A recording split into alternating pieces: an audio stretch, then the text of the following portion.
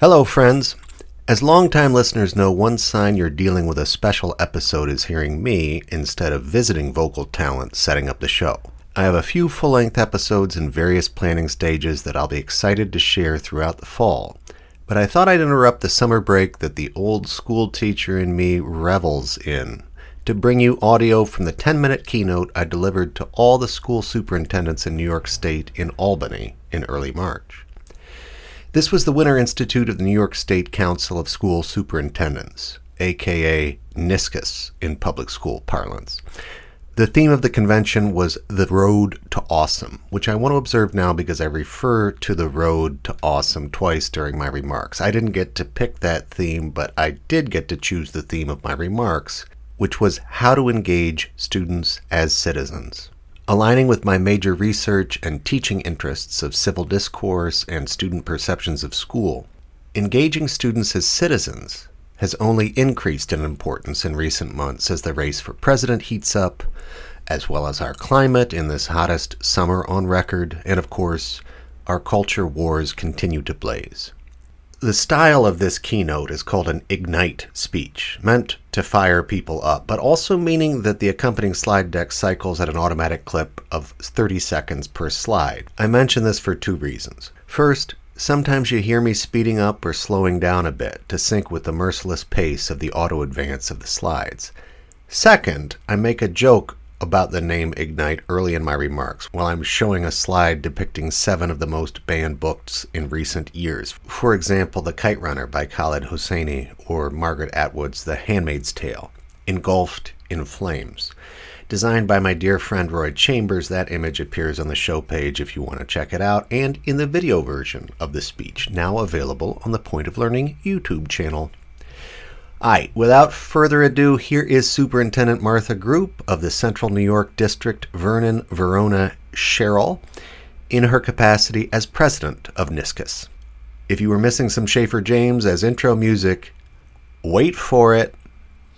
It is my pleasure to introduce Dr. Peter Horn for the first Ignite session titled How to Engage Students as Citizens. Please help me in welcoming my friend and colleague, Dr. Peter Horn, to the stage.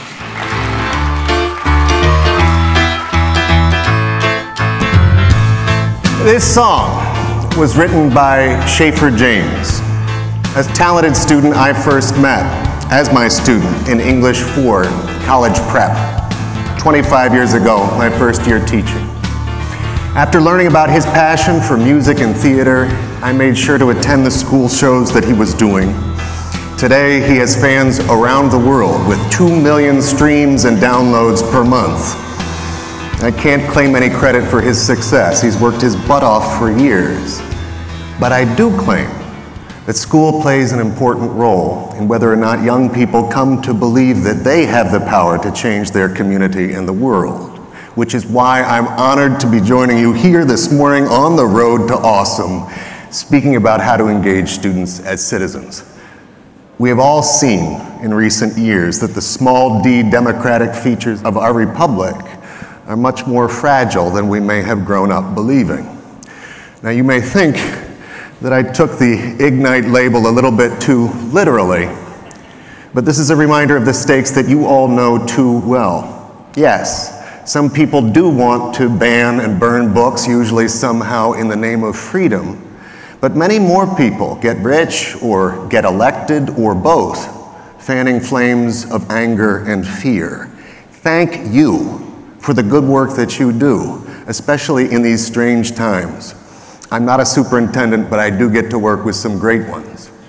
To me, the solution lies in the quality of relationship between citizens, between neighbors, between family members, and with respect to what we as educators can influence most directly, between teachers and students. As a classroom teacher for 18 years, I saw that students tended to learn more the more I learned to understand them as individuals with interests and whole lives outside of my classroom. My subsequent research bears that out.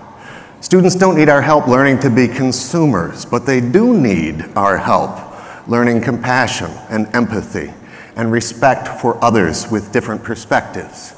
Chances are good they won't learn from cable news or YouTube how to respect others' views or marshal evidence to make an argument.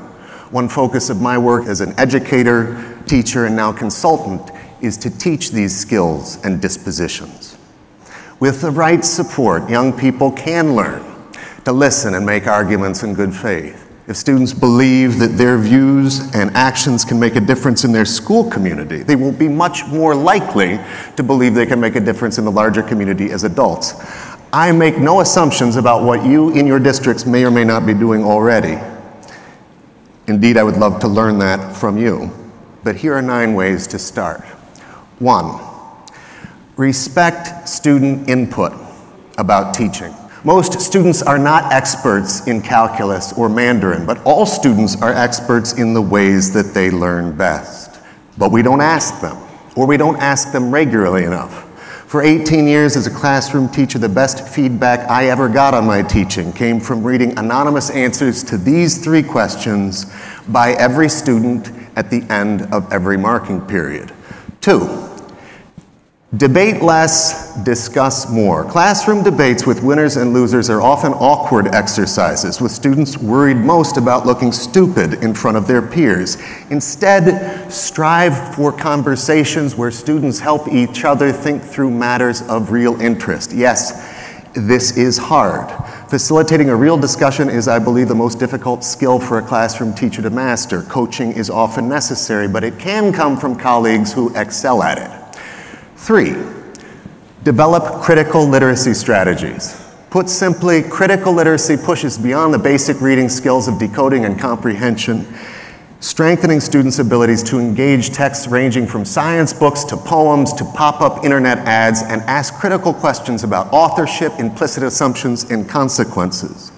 Critical literacy deepens students' ability to engage a whole range of texts and how they influence our ideas and actions.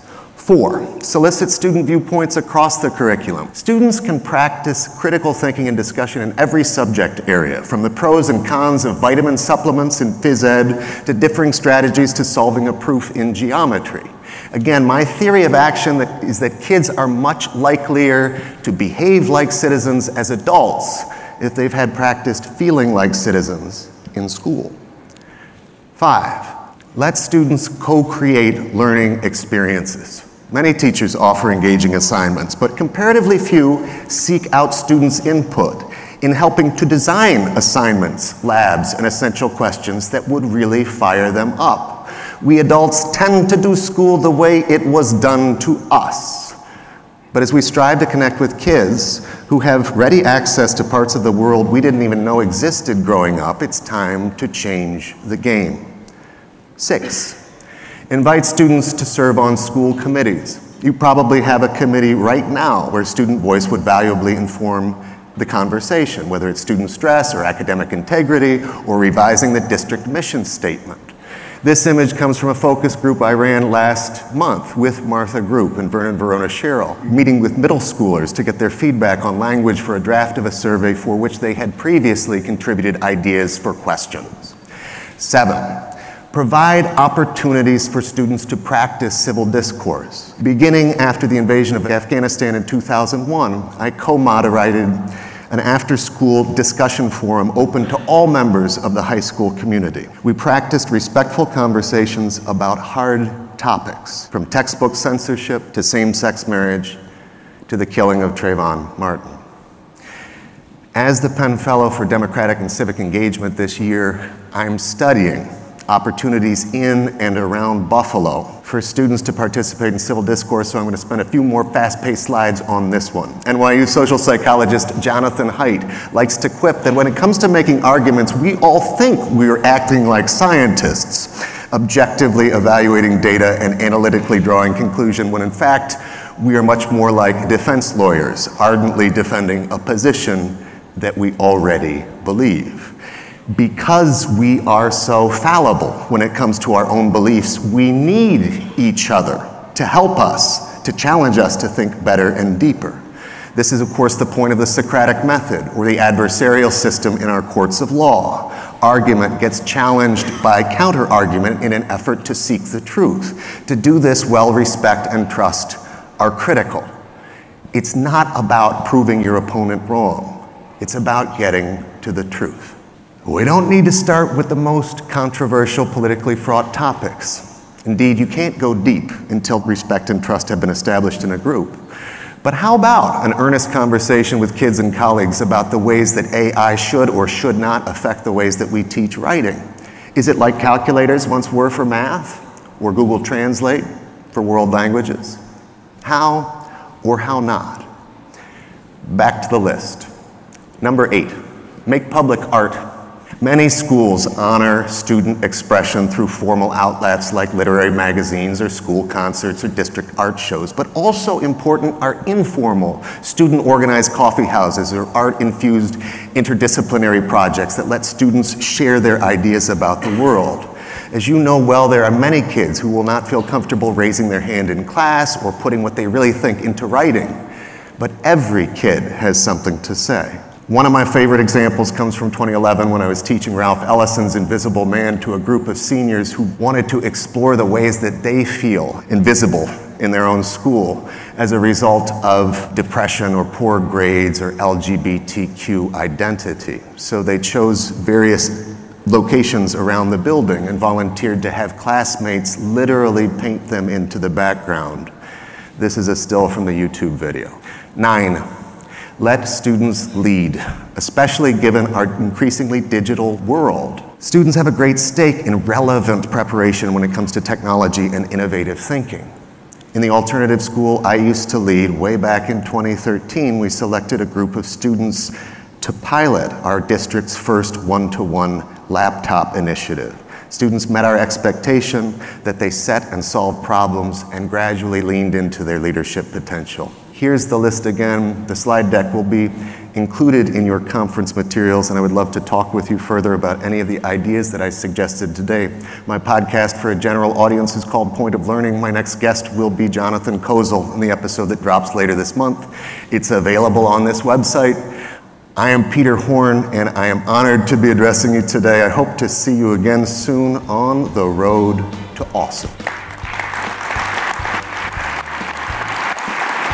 That's it for today's special episode, offered without a commercial break. You know, I have to say that at the start of the summer, I was pitched pretty hard to add an advertiser to this show, which is the way most podcasts that enjoy a certain following do it to keep the lights on, as it were. I thought about it for a while, flattered that a company was interested in my passion project all about what and how and why we learn, but you know, I like the way things are set up now, with the monthly or one-time contributions so that those who enjoy and share these episodes can kick in a few dollars directly to the show. You can learn more about how to do that on the show page. If you're doing that already, thanks again. It means a lot. Your donations have helped me make the move last month from GarageBand to Logic Pro and a suite of iZotope tools so that I can keep pushing the sound design of this show, staying as much as I can at the point of learning. Thanks as always to Schaefer James for intro and outro music, the new studio release of songs Schaefer wrote with Kate Douglas for their musical The Ninth Hour, which is a retelling of the Beowulf story that kills in so many ways, just dropped with a brand new study guide hot off the PDF presses, curated by someone you're listening to right now. Thanks to Niscus for sharing video and audio of this speech. Thanks to Greg Jackson of Action J Productions for overseeing the video release. And thanks to you for listening, subscribing, rating 5 stars, and reviewing this podcast wherever you get it. Reviewing only takes a minute and really helps people find this resource.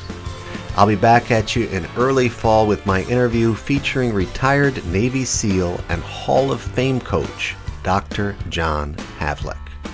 See you then.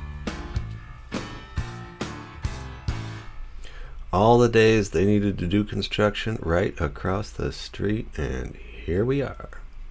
Yeah, right.